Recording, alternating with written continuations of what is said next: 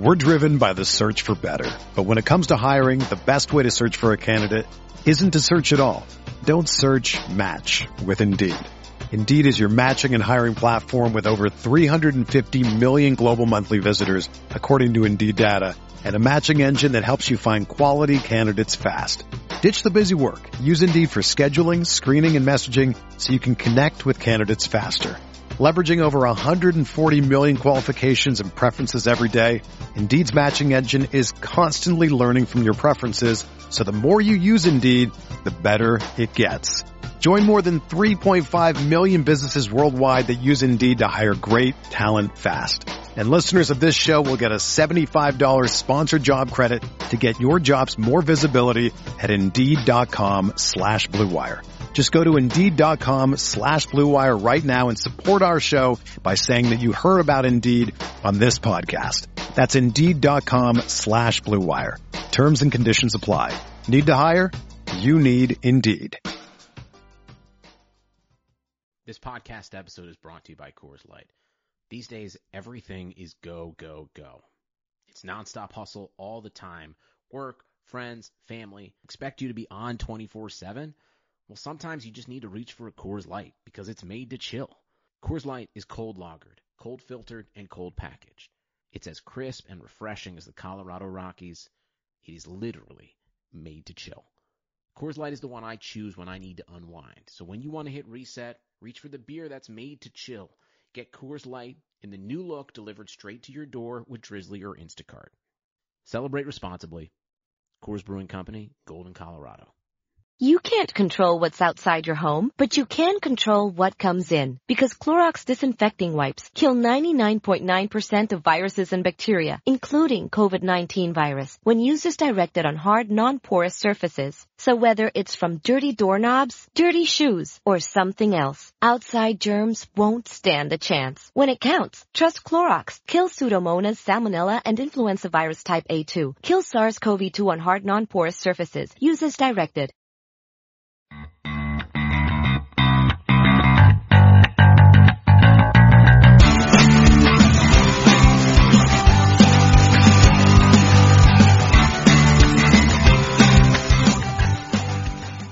Welcome to Rams Talk Radio. I'm Steve Ribeiro, once again joined by Johnny Gomez and Norm Hightower. We're going to get right into things here. Week 1 of the preseason, the Rams finally had their homecoming to L.A., and Johnny was actually at the game, so we're going to let him talk about stadium atmosphere and what it was like for a little bit. To put things into perspective, Steve, this was definitely not a preseason game. At least if you were there, you would have no idea this was a preseason game because it was intense from the moment the whistles were blown. It's a little disappointing with the start, but my God, this was easily one of the most electrifying preseason games I've ever seen, if not the most. Record-setting one, too. 89,140 attendees at this game. And let me tell you, we felt the body heat of every single person there. Yeah, it was the highest-selling preseason game, I think, in America ever. Oh, no doubt. And, I mean, it was just incredible. I've never seen anything quite like this. Even on the drive over, so many freeways were packed with traffic. This was the real Carmageddon. Southern California was not ready for this at all. And on top of all of that, you would definitely think that this was a playoff game because no doubt about it, everybody wanted the Rams to win. Even the Cowboy fans were just like really into the game. And I mean, everybody just wanted this win. And I'm thinking this is the first preseason game, right? Yeah, it looked pretty intense on TV. I mean, when I was watching the game, I was impressed with how many fans were there and how loud it was on the TV. And even with it being a preseason game, especially the first preseason game, you didn't see too many people leave. There were a few, but you didn't see too many people leave. And people were staying loud and proud all the way up into the fourth quarter. And then, of course, the fourth quarter was when the Rams came back and ended up winning the game. So I was pretty impressed with the crowd. You have brought up people leaving, and if you ever watch like any Los Angeles sports teams, like if you ever watch a Dodger game, right around the 7th inning, you'll see fans leaving because they want to avoid the traffic. Yes, Southern California is very congested in traffic from time to time. So we'll start at under center with quarterbacks. We can just make our way down the depth chart here since we're going to talk about all three. We'll start with Case Keenum. He started the game. It was a pretty classic Keenum performance, 6 of 7, 58 yards, no mistakes, nothing too flashy. Do you guys think he did anything to keep the job moving forward? I mean, Keenum's got the job until he loses it, and, until Goff does something to show that he can take it, it's going to be his. He's not going to be flashy, like you said. Short yardage, completion. I just don't expect to see a lot of flash from Keenum on the field. So it was pretty typical Case Keenum. A Keenum-esque performance. There just was no doubt about it. Nothing spectacular. Pretty much everything you would expect out of Case Keenum at this point. I definitely don't think he lost anything. He didn't gain anything. He's just where he's at. It's like Norm said. It's his job to lose, and until somebody takes it from him, it's going to be his job. Yeah, I would agree. He did everything you ask, and it's hard to really get a grasp on how the offense will look with Keenum under center without Todd Gurley, who didn't play, because obviously the offense is going to run through him. But that's really all you can ask of Keenum. No mistakes, only one incompletion, which is impressive. So I think he just did as expected. So we can move on to the center of attention all day. That was Jared Goff. Only got 2 series in before he had a little minor shoulder scare that they just kept him out because it's preseason, no point risking. 4 for 9, 38 yards, and an interception off a tip, and he was sacked once. What do you guys make of Goff's first performance on the Rams? I think everyone's kind of at the sky's falling kind of scenario with Goff. I saw that he wasn't throwing, some flashy numbers in the first preseason game. Everyone's making the point that it wasn't even against the first team defense. But to tell you the truth, you have to remember that this guy's a rookie. He's not a pro. He's not going to come in and just dominate right away. He's going to make some mistakes, which he definitely did. But I think part of the issue was I just think he got nervous. This wasn't a preseason game-like atmosphere. As I mentioned earlier, this felt like a playoff atmosphere. And I don't know if the cameras caught it too well, but when Goff stepped in, and even during his first pass, everyone was on their feet. Everyone was clapping and cheering, and they wanted to see something happen. And I think it may have gotten to him. Well, and it got to him all right, because his first pass attempt, he was sacked, never saw the guy coming, got drilled into the ground, injured his shoulder. Like I said earlier, welcome to the NFL, Jared Goff. He got hammered pretty good, and I'm sure that got him a little flustered just starting off. I think it's obviously way too early to tell anything about Goff right now. He made some good throws. He was under center, which he didn't do in college. He ran a huddle, which he didn't do in college. First preseason game, what do you expect from the kid? I didn't expect much. He came out and performed okay, and I think next week will give him a little more of an opportunity to be able to go out there and play some more. And when we actually get to see him for more than a series and a half or 2 series, I think we'll get to really see the true Jared Goff. Look at Mannion. Mannion last year looked very similar to what Goff looked like in preseason. He wasn't completing many passes. Looked very nervous out there, and Mannion came in and ran the offense. Looked like he'd been doing it forever. So don't worry about Goff yet. Yeah, I agree. Yeah, he looked all right. We've seen better from rookies. We've seen worse. We didn't get enough of a sample size to really make anything of how he did off there. But I do agree with Johnny. The crowd is excited for Jared Goff, clearly, and they'll be behind him all year. We could take that and transition right into what Norm was talking about with Sean Mannion. Sean Mannion went off, led the team on a comeback in the second half, 18 for 25, 150 yards, 3 touchdowns, and a pick. What do you guys make? What do we do after this performance in regards to Sean Mannion? I said when they drafted Mannion, because I've seen a lot of him, Johnny probably has too, being a Pac-12 fan. Mannion ran the offense at Oregon State. It was a pro-style offense. I knew he had the talent when he came in. I didn't know how long it was going to take him to come around and be able to show what he could do.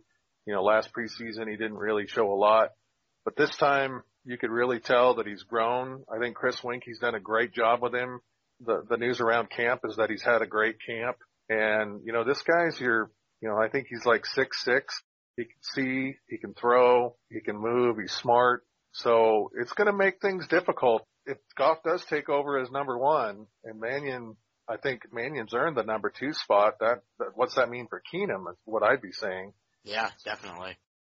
Yeah, I mean, in terms of Mannion, I think he's always been kind of the forgotten child, if you will. He definitely didn't impress anyone last preseason, but he's a guy that has always had the potential to maybe have some sort of impact, and it's kind of a shame that we never really considered him as a viable option, because he's certainly the type of guy that can surprise a few people, and he certainly did, albeit it was a preseason game against, lower tier defenses. But I definitely think that Mannion should be considered if he's doing better than maybe Keenum, and Goff certainly doesn't look like he's ready quite yet. It's still early to tell, but who knows? Maybe Mannion could be the guy to become the starter in the first half of the year. Who knows? I think Coach Fisher definitely needs to give all 3 guys some time with the number ones during preseason, because that's when you're going to really tell what they can do. Mannion was out there, in the second half with the lower tier defense, a lot less talent out there. Of course, he had less talent on the Rams side too, on the offensive line and so forth. So I think the smart thing to do is give all of them some time with the number ones in the first 4 games, and then that's when you can truly see what's going on. Yeah, I definitely agree. I think Mannion should get time, because if he's good, he's an asset. And I think you can make 2 spins really on this if Sean Mannion keeps up playing like this in the preseason. The positive one would be Sean Mannion looks like an NFL quarterback. The Rams could start him if Goff's not ready, or if Goff looks good and Mannion, they'll have 2 guys, and they could fetch some value for Keenum. Say if Denver doesn't look good the first couple weeks, maybe they trade a mid-round pick for Keenum. Who knows, something like that. And then the other way you could spin this is, if Sean Mannion looks really good, did we even need to trade up for a quarterback? Because we said this last week, they drafted this guy in the 3rd round, and they never really gave him a shot. And it's similar to the Trey Mason situation, except even less, because he at least got a year. Yeah, I agree. I agree 100%. I was disappointed because, like I said, I got to see Mannion play a lot, and I knew he could do it, and I kind of predicted that he would do it. I didn't expect him to do it so well so quickly. And again, the talent he was facing may difference maker, but he certainly looked poised out there in the game. He made some really good passes. I think we also have to give credit to the lower half of the depth chart on the offensive line. We made this point last week when we talked about the offensive line depth, and the offensive line definitely shined, especially in the later in the 3rd and the 4th quarter. So I definitely think you have to give him a lot of credit too, because Mannion looked pretty strong back there. Yeah, you definitely got to give some props to the backup offensive line and the backup receivers. That they were all a part in getting that comeback going. Spruce.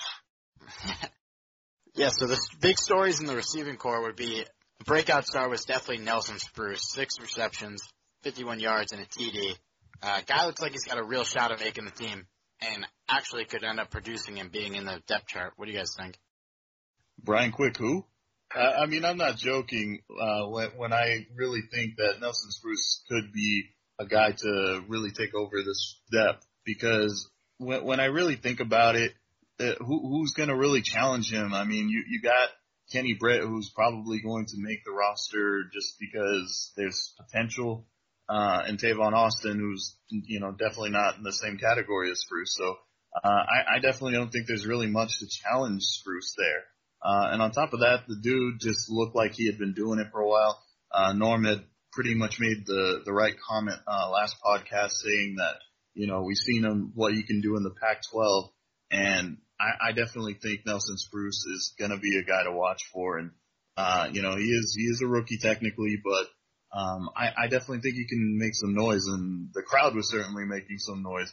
I didn't even realize people knew who he was, but you wouldn't know any different because the whole crowd was just shouting Spruce. I actually was like, wait, Bruce? I can tell you that I watched him catch everything that was thrown his way in college, and he certainly showed that he can do that in the NFL. Again, maybe with some better corners in there, he may not be as good, but with what I've seen, in college, I have no doubt that he can make this team. I think he's like the second coming of a Ricky Prohl, or very similar to a Danny Amendola. He's a tough kid. He'll go after the pass. He'll catch it. He's deceivingly quick, and he's got like super glue on his hands. The kid just catches a football. And I was really excited to see him play and do as well as he did. I hope his knee sprain doesn't keep him out for very long.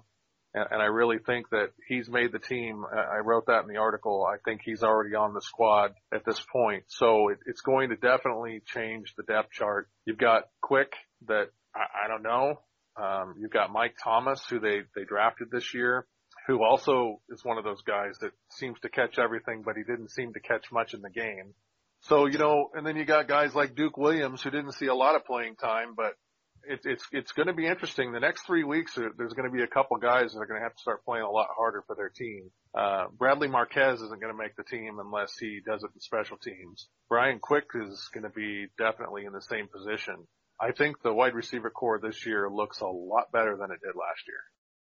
Yeah, definitely. I would say, as of right now, Spruce is easily on the team because of the real question marks after Britt and Tavon Austin. Another guy we liked on our podcast, Tyler Higbee, had a big game. 5 receptions, 49 yards, pretty much as expected from us. But 2 things in the bottom of the box score that I don't really like. Pharoh Cooper had no receptions on 2 targets, and Duke Williams, who I was high on, and I think all of us were, only 1 reception on 1 target for 4 yards. Is this a bad sign for Duke moving forward, seeing as he's definitely on the bubble to make the team? I don't think he saw the playing time, first of all. I think they're going to have to give him some more time on the field to make that opinion one way or the other. As far as Pharoh Cooper goes, he almost made a really good catch from Goff, down close to the end zone, and he got smacked, and that's to be expected. It's first game of the season, and, you can't wait too much into anything at this point. Any of these predictions that we're making now, we're lucky if we get any of them right, to be perfectly honest with you, because you just never know. They may be putting guys out there that they want to give more time to figure out if they want to keep them or not, and they might be holding out guys that have already made the team that we don't even know about. So it's really tricky, and especially in the first preseason game. I think that Williams will be fine if, when he's given the chance. Still the first preseason game of the season. And as far as Pharoh Cooper, he did make some noise in the special teams, made an excellent return. So I definitely think, Cooper's going to do his thing. Didn't really have too many opportunities. And as Norm brought up, pretty much made the catch. He was hammered. The whole stadium heard that one, and everyone was not only disappointed, but kind of felt for him, man. He got hit pretty hard. How many receivers did the Rams keep last year? That's a good question. I could look that up for you.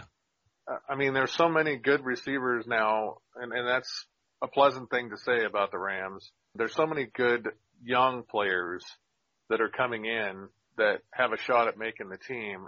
I really think it's going to depend on how many slots they have available to who they keep. And a lot of these young linebackers that we have are looking really good on special teams. So, it's going to be kind of I would not want to be in the position to pick the 53-man roster on this club this year, because it's going to be tough. Well, there are going to be a few that are going to make the practice squad as well. So, the only thing is if we'll be able to keep them is the real question. So today I'd like to thank our sponsors, Healthiest You. Healthiest You is a telemedicine program that allows you to have 24/7 access to a doctor via mobile app or phone. You can call and tell the doctor what your issues are, and if they can diagnose your issue and it's something that they can prescribe for, they can send a prescription to your local pharmacy and keep you from having to go to the doctor. The cost on that is around $11 a month for an individual and $15 for an entire family. It's a great way to maybe cut your costs on your health insurance. One thing I do want to touch quickly on that wasn't going to be really one of our talking points today, but our running back depth is solid. Oh, definitely. I knew we were going to be all right with Gurley and with Benny Cunningham, but Malcolm Brown came in and showed that he can run with power, and Aaron Green came in and showed some flashes. I really think we're in good shape in that department, which is good to see. Definitely. It'll be a battle for third on the depth chart for sure, but you can't really ask for much better at that position after Gurley and Cunningham. We got a lot of talent there. Even Chase Reynolds looked good. Yeah. Yeah, I think with Reynolds, as far as he's concerned, I think we may see him as last time in the Rams uni. I mean, he's a pretty solid guy. He does have some experience, but I honestly really liked what I saw in Malcolm Brown and Aaron Green. And then, of course, you have Cunningham and Gurley, and so I just don't think there's going to be any spot left for Reynolds. Well, unless it's on special teams, which is what he does mostly anyways. Might go to Cooper, though. Yeah, it's hard to say. Like I said, I wouldn't want to be the guy that picks a 53-man roster because they're going to be making some tough choices. Yeah, for the record on receivers, it looks like they're floating around 6 all year because with Stedman, Bailey filtering out and then Wes Welker coming in. Was Nick Toon on the week 1 roster? Do you guys remember? I think he was technically, but I don't think they played him. Okay. Then I think we kept 6 because Bradley Marquez was on at the beginning of the season, right? Yeah. Okay, then it would have been Marquez, Toon, Quick, Britt, Austin, and Bailey. And then we got Welker later on. So if they keep 6, you got Britt, you've got Austin, you've got Farrell Cooper, who's going to make the team. There's 3. Yeah. We said Spruce is going to make it. There's 4. That leaves 2. Thomas will probably fill another spot. I would say Spruce, after Spruce, it's Thomas and Quick. I think that's what they're going to keep. Yeah. I'm really hoping that Duke Williams can come in and be the Brian Quick that we thought we were going to see. That's what I'm hoping. I'm hoping he does. Yeah, I think the Brian Quick experiment is gonna fail, and we're gonna have to move on from Brian Quick. Which is really unfortunate given how high we drafted him. It's disappointing a little bit when you look at some of the picks that the Rams have made. They've hit it out of the park completely with. Right. And I wasn't as concerned as a lot of people were with taking Tyler Higbee as quickly as we did. People were saying, a lot of people were saying we should have took him, a round or 2 later, but no, definitely not. After seeing him play, obviously they made the right choice. So when this Fisher and Snead team took over, I think they've done considerably well when you look at things overall. You may not agree with all their picks or how early they took them or taking one player over another. Nobody's perfect, but I think overall they've done a pretty darn good job. Absolutely. They've definitely nailed a lot of picks, and even when they make questionable moves like drafting best players available over needs with like Donald and Gurley, it's clearly worked out. Oh yeah. But their legacy is going to be built on this season. It's Yep. going to be built on Goff. Yeah, everyone will think of Goff when they're thinking of Fisher and Snead. Yeah, which, they've done great, so it's kind of unfortunate. But if Goff doesn't work out, it's not going to be remembered positively. No, but it's way too early to tell. I've already seen people on social media and on TV, and I've talked to people, and they're all freaking out. And I'm like, good Lord, it's just week 1 of the preseason. Give them some time. Yeah. Yeah, it's way too early. Well, and speaking of that, I know Steve and I weren't at the game, and Johnny was, but Gruden and Sean McDonough were awful hard on Goff in the booth. They were going off on him because he wasn't, getting the snap off quickly enough in the 2-minute drill and all that kind of stuff. But they were acting like, he was already a draft bust in the way they were talking before he even completed a series. Yeah, I don't understand why, the clock management wasn't good, but they weren't running a 2-minute drill, and the announcers didn't seem to understand that because they wanted Goff to run a normal offense, so they were taking their time, and Gruden was really adamant that in week 1 of the preseason, in the first game of this guy's career, they need to run faster and get up to the clock and score a touchdown in a not necessarily meaningless game, but a not very important game. In terms of wanting to have quarterbacks having time management, that'll come. That's the skill that can be perfected a little bit easier than the normal mechanics of the game. But when you're trying to run a normal offense, to me that's more of a concern than a 2-minute drill. That's going to be able to be a little bit easier to manage than running a normal offense. This is all we're trying to do is basics, and once he masters that, then we can think of things like time management step by step. Yeah, it's definitely way too early to give him criticism on that, especially in a preseason game. So one thing that we've been concerned about during the preseason is the secondary. None of us were sold on it on our last podcast, and In the first half, the Rams got absolutely torched by Dak Prescott in his first game ever, who was a 4th-round pick. This is scary. This is a serious concern. What do you guys think is the answer to the problems that are going to rise in the secondary? Well, definitely not Cody Sensabaugh, let me tell you that much. No. Yeah, he was pretty awful. In fact, he just looked just plain out garbage out there. He really didn't seem to know what he was doing. He looked really lost out there, and it definitely showed on the field. They even kept him out there for a little bit, and it didn't seem to matter much, once Dez Bryant left the field. So I'm hoping and praying that EJ Gaines comes back healthy, because this is a scary thought that Cody Sensabaugh might be our starter. LaMarcus Joyner didn't have much more success, and really the only success I saw really came in the second half. The first half defense, at least the first half secondary anyway, just did not impress at all. Well, one thing you got to keep in mind is they kept the defense very vanilla. They didn't do a lot of blitzes like they normally would do. So I just think that, they kept it real simple and a lot of man coverage, which is fine. I watched Cody Sensabaugh over and over and over again when I was looking at the film. And to be quite honest, his coverage wasn't that bad.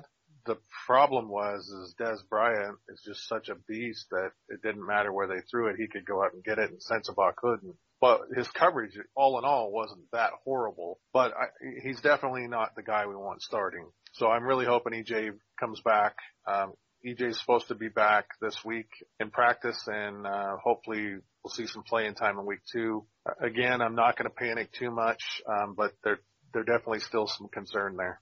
Yeah, and, they were missing guys. Robert Quinn's obviously not back. I think they rested Aaron Donald. So, and like you said, the pass rush wasn't as fluent as it normally will be in the season. But, yeah, like you said, it's Dez Bryant, but he was still doing whatever he wanted out there. And it's not like they had Tony Romo in full gear. They had Dak Prescott, who was taking his first snaps in an NFL game ever. He was a 4th-round pick. It's not like this guy's touted as a world beater. And give him credit, yeah, he played great. But this is not really what we want to see. And you got to hope that EJ Gaines comes in and fills that cornerback spot, and maybe even they find someone in free agency or somebody really steps up at safety to help out there.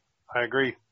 The Rams' return to LA this week wasn't really their only return to Hollywood, as they were picked up on HBO for Hard Knocks this season. We got to see the first episode last Tuesday. What you guys' thoughts, favorite segments? I personally very much enjoyed Aaron Donald playing ping pong with random students. If I was a student there and I agreed to play ping pong with NFL players and then Aaron Donald whipped his shirt off and started kicking my ass in ping pong, I'd be a little bit scared. Like you want to win against him, right? Yeah, and they did win. Yeah, they did. That's because his partner wasn't very good. Yeah, was it Willie Hayes or Sims? I couldn't remember. It was Sims. Sims. Donald was not happy. No, not at all. Well, I thought Hard Knocks was actually awesome. I've watched some of the prior seasons, and for me, I think maybe it's just because I'm biased and I love the Rams, but this one seemed to be a lot better than some of the ones I've seen in the past. I think the thing that really set with me was by the end of the episode, I had a lot more respect for some of the coaches, and Fisher impressed me with kind of I'll use his words, kind of a no bullshit attitude. I'm not going to go 7-9 again. He just kept going and kept going and kept going. And then, he lays down the rules and says, no visitors in your dorm room. And then Dion Long goes and has a girl come to his room and gets caught. And Fisher calls him in and just says, what did you not understand? And, I thought, okay, they're going to maybe make him sit out for a couple weeks or, a week or something like that. And lo and behold, Fisher just cuts him. And I was like, wow, that's awesome. If I'm coaching, that's what I would do. So I was impressed by that. And then, with me being a former Marine and all, Mike Waffle really impressed me. He works those defensive linemen like a drill instructor would. He just goes in there and just his attitude and his positivity and how he's just so pumped up all the time. That really made me feel good and made me understand why our defensive line is as good as they are. And then I was also impressed with Chris Winkie. He seems to be doing a really good job with the quarterbacks, and I think that's obvious with the way that Sean Mannion played. So, it gives me hope for Goff that he's got somebody there that's going to really lead him and give him an opportunity to learn, probably a little quicker than I expected. So overall, I thought it was great. You got to know the players a little bit better, and I thought it was a lot of fun, and I look forward to this week's episode. It's a shame, really, that we didn't see, some of the characters like Johnny Hekker. I would have liked to see more of him. Obviously, Todd Gurley, we're going to see more of him. Aaron Donald, I think, is going to be somebody to look out for. But it's really interesting. Me personally, I really enjoyed it.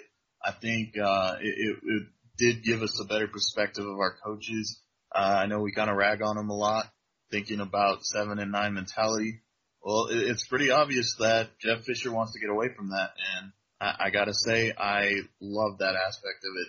Yeah, it's just hilarious seeing that massive guy pulling a bunch of tank tops out. And then he said something like, you don't want a tank top that goes too low because it'll look like too much. And it's like, dude, every tank top you wear looks like too much. You're gigantic. What are you trying to contain in a tank top? I think you don't try to contain anything in a tank top. I just thought it was funny that he had such an array of different styles and why he wears each one. And then he talks about the 3/4 sleeves that his wife got for him, and he's like, this is pushing it. Yeah, that was insane. Well, we'll see what they do in week 2 against the Kansas City Chiefs. Should be a good game. Hopefully we'll get to see a lot more of Jared Goff, and I'd like to see a lot more of Sean Mannion too, see if he does it 2 weeks in a row. And I'm hoping that we can see some of these other receivers that we've been talking about, considering that Spruce is out with an injury and so forth. So I'm looking forward to the next preseason game. It's at the Coliseum also, so we'll see how they do with the crowd the next time that they have a game there. And we look forward to talking about it here next week, and hopefully we have another win under our belt to be talking about. Yeah.